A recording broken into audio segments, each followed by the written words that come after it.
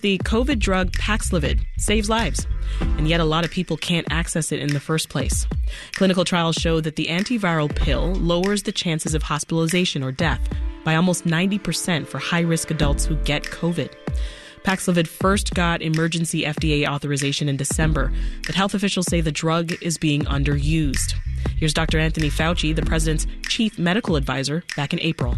But what we really got to do is we've got to get the practicing physicians to realize that there is plenty of drug around. It is being underutilized. The U.S. recently started ramping up its production of the drug, but will people still have to jump through hoops to get it? Today, we're going to dig into the issue with Dr. Robert Murphy, an infectious disease specialist with Northwestern University's Feinberg School of Medicine. Hi, Dr. Murphy. Welcome to the show. Yes, thank you very much. What does Paxlovid do? Paxlovid actually is an antiviral drug that directly inhibits it from replicating. So it shuts down its production, and therefore the amount of virus in a person's body drops dramatically. How long does the treatment take? The treatment is approved now for 5 days, and that is the dose. It's the dose, 3 pills twice a day for 5 days, which was EUA approved, as you mentioned, in December. And the problem is that as soon as you stop taking it, if there's still a lot of virus around, the virus can pop back up again, and that's been documented by a few breakthrough cases after people have stopped treatment. But most of them, 5 days is enough. So for folks wanting to take it, how soon after becoming symptomatic should you take Paxlovid? You have to take it very quickly after you become symptomatic or your first test is positive. And so that the way the studies were designed show that if you take it in the first 5 days, that's when you get that good benefit. I've been seeing some questions out there about whether it also treats symptoms of long COVID. What do you say? Well, that's a good question. We know with the vaccines, there's less people that are vaccinated have less long COVID. We don't know yet if people that have taken Paxlovid will have less long COVID. You would think that would be true, but it has yet to be proven. So there have also been recent reports, doctor, of people getting relapse COVID symptoms after using the drug. What's happening there? Yeah. Well, that's what I was just referring to. So as soon as you stop the drug, like within a day, if you still have a lot of virus around, it can basically come back. You can relapse it, but it's a very small percentage. What do you think this tells us about the effectiveness of the drug? Well, the drug is effective. What the question is 5 days enough? Or if you do rebound, should you take the Paxlovid again? So there's confusion out there. Mr. Bourla, the CEO of Pfizer, who manufactures the drug, said, you should take another course. That makes sense from an infectious disease standpoint. However, the FDA, that was never studied, and it's not approved for that. So there's already confusion out there what to do. Why do you think that it's been so hard to access Paxlovid?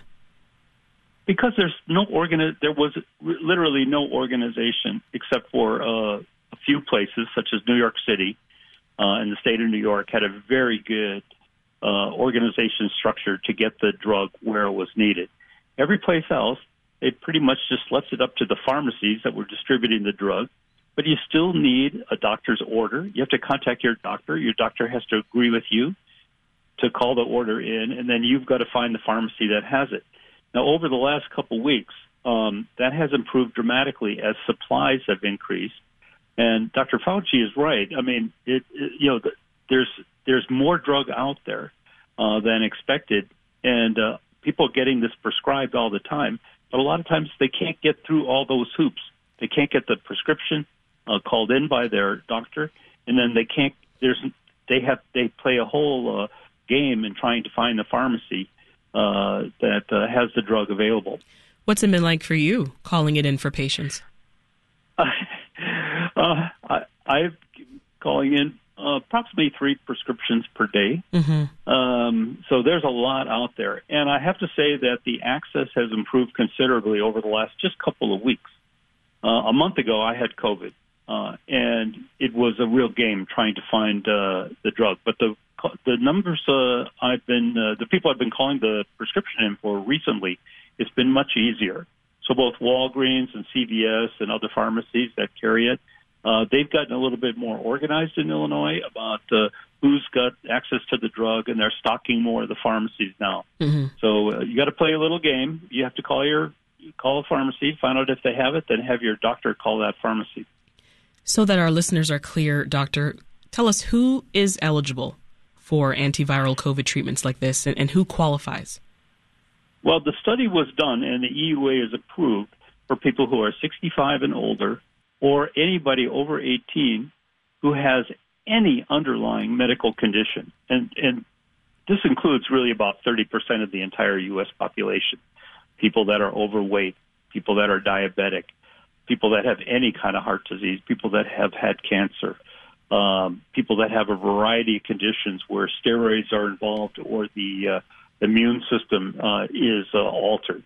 All those people qualify. It's well listed on the CDC website as to who is. And you don't have to actually prove that to the pharmacist. Your doctor still has to call it in. So it's really up to him to determine whether you're eligible. So if you're eligible for this antiviral and you don't have a primary care physician, what do you do? You're in trouble.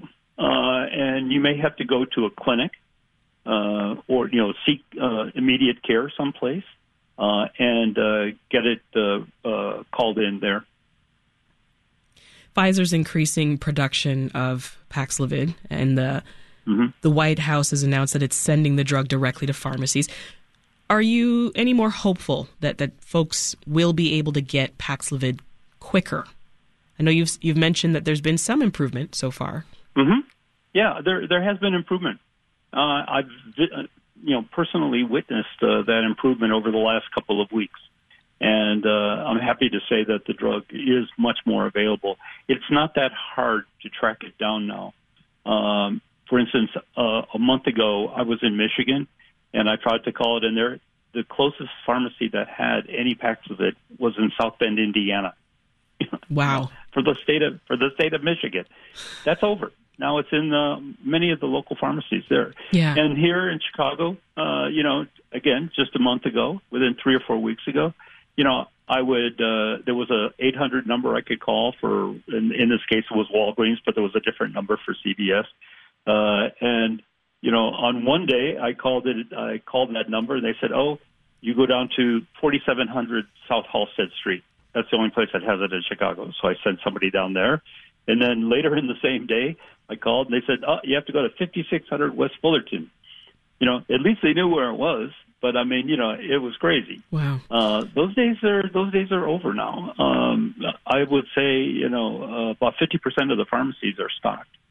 Well, while I have you here, Doctor, I do want to talk about the side effects of this treatment. I've heard so far of people getting Paxlovid mouth, which apparently makes their tongue kind of taste like burnt grapefruit. Yes, I've heard the same thing. A couple of my patients have mentioned that. Don't forget, this also happens with COVID. It might be a combination of COVID, because all these people are infected with COVID. So it may be COVID, or it could be just the drug by itself. But most likely that side effect is limited. In the studies, they reported very small percentage of patients with those side effects. What else should they're folks... minor. Okay, so they're minor. Common. Not too much to worry about. What else should folks know then, just about getting a hold of this drug?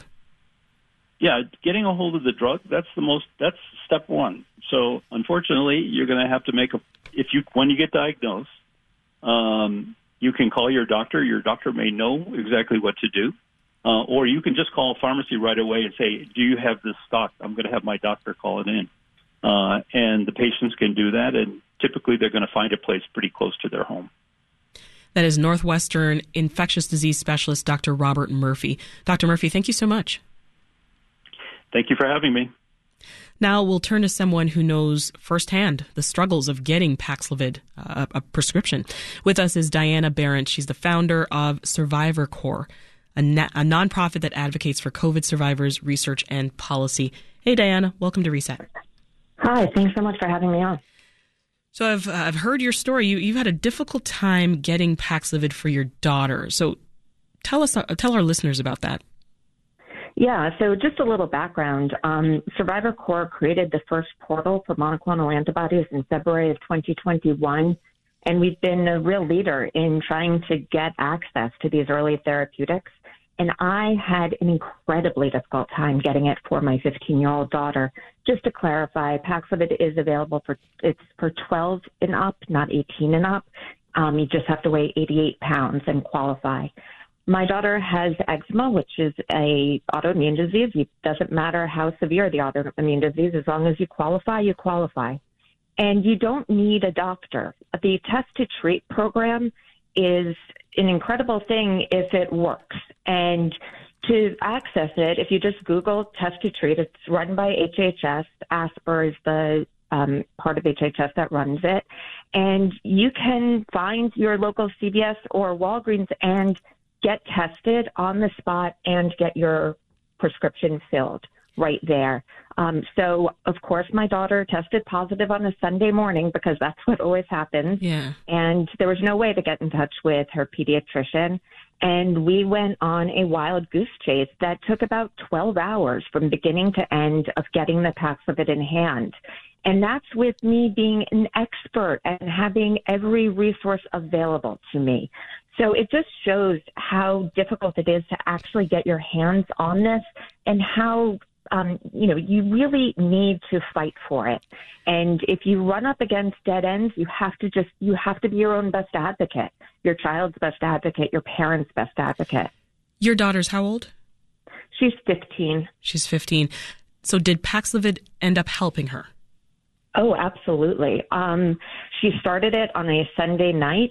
She was symptomatic. She had had COVID once before in March 2020 and was basically asymptomatic that time, which is also a sign that just because you have one experience one time, it does not predict what your experience is going to be the next time. And once she started on Sunday night, she was symptom-free within 24 hours and was testing negative within 48 and continued to test negative. And that's important. You need to keep on testing because we are seeing this relapse happen. And it might be that you need another course of Paxlovid. And it was just announced this morning that it could be that you need remdesivir in addition to the second round of Paxlovid or instead of. And that's a time to actually check with your doctor. Also, you want to check with your doctor if you have pre-existing conditions that require medication that wouldn't be considered by the pharmacy. You want to check with your doctor to make sure that there are no drug interactions that you need to be careful about. Well, Diana, to your earlier point, we checked out your Twitter. You shared your experience there, and you prefaced it by saying that you were, quote, a privileged white lawyer who runs the largest COVID movement in the world. What would you say you learned about our medical system through this experience? I realized that there was basically, there were numerous points during the day where I would have walked away. Where if I was anyone else, I would have said, oh, it's not available. Oh, the doctor isn't, at one point I was told that the doctor at urgent care, which was my third stop of the day, was not allowed to prescribe it. That's not true. Every doctor can prescribe whatever they want. But you need to, ask these questions and then push. And yes, go to the CDC website and look to see what are the qualifications. There are so many loopholes in who qualifies for Paxlovid that you could drive a Mack truck through it. So if you're depressed, if you've had depression, ADHD, asthma, if you come from an underserved community, all of these things will qualify you, but you need to be prepared. And remember, there's no proof that you need to provide. It's self-attestation. So that you need to really be an incredible advocate for yourself and for others. And you need to have a plan before you get sick. You need to have a plan for others in your family, because if you get slammed with COVID and you are really sick, it is so difficult to navigate, being well and being privileged and having all of these resources. You need to have a plan beforehand. Yeah. So it sounds like you're saying this access issue is pretty widespread. Absolutely. And again, I agree. New York City has done an incredible job and is really a model for the rest of the country. But it's unfortunate that the rest of the country hasn't caught up. And, there's really no excuse for that. We've been dealing with distribution of early therapeutics since winter of 2021. And, initially there were a lot more complications because we were looking at infusions. This is the first one that is a pill.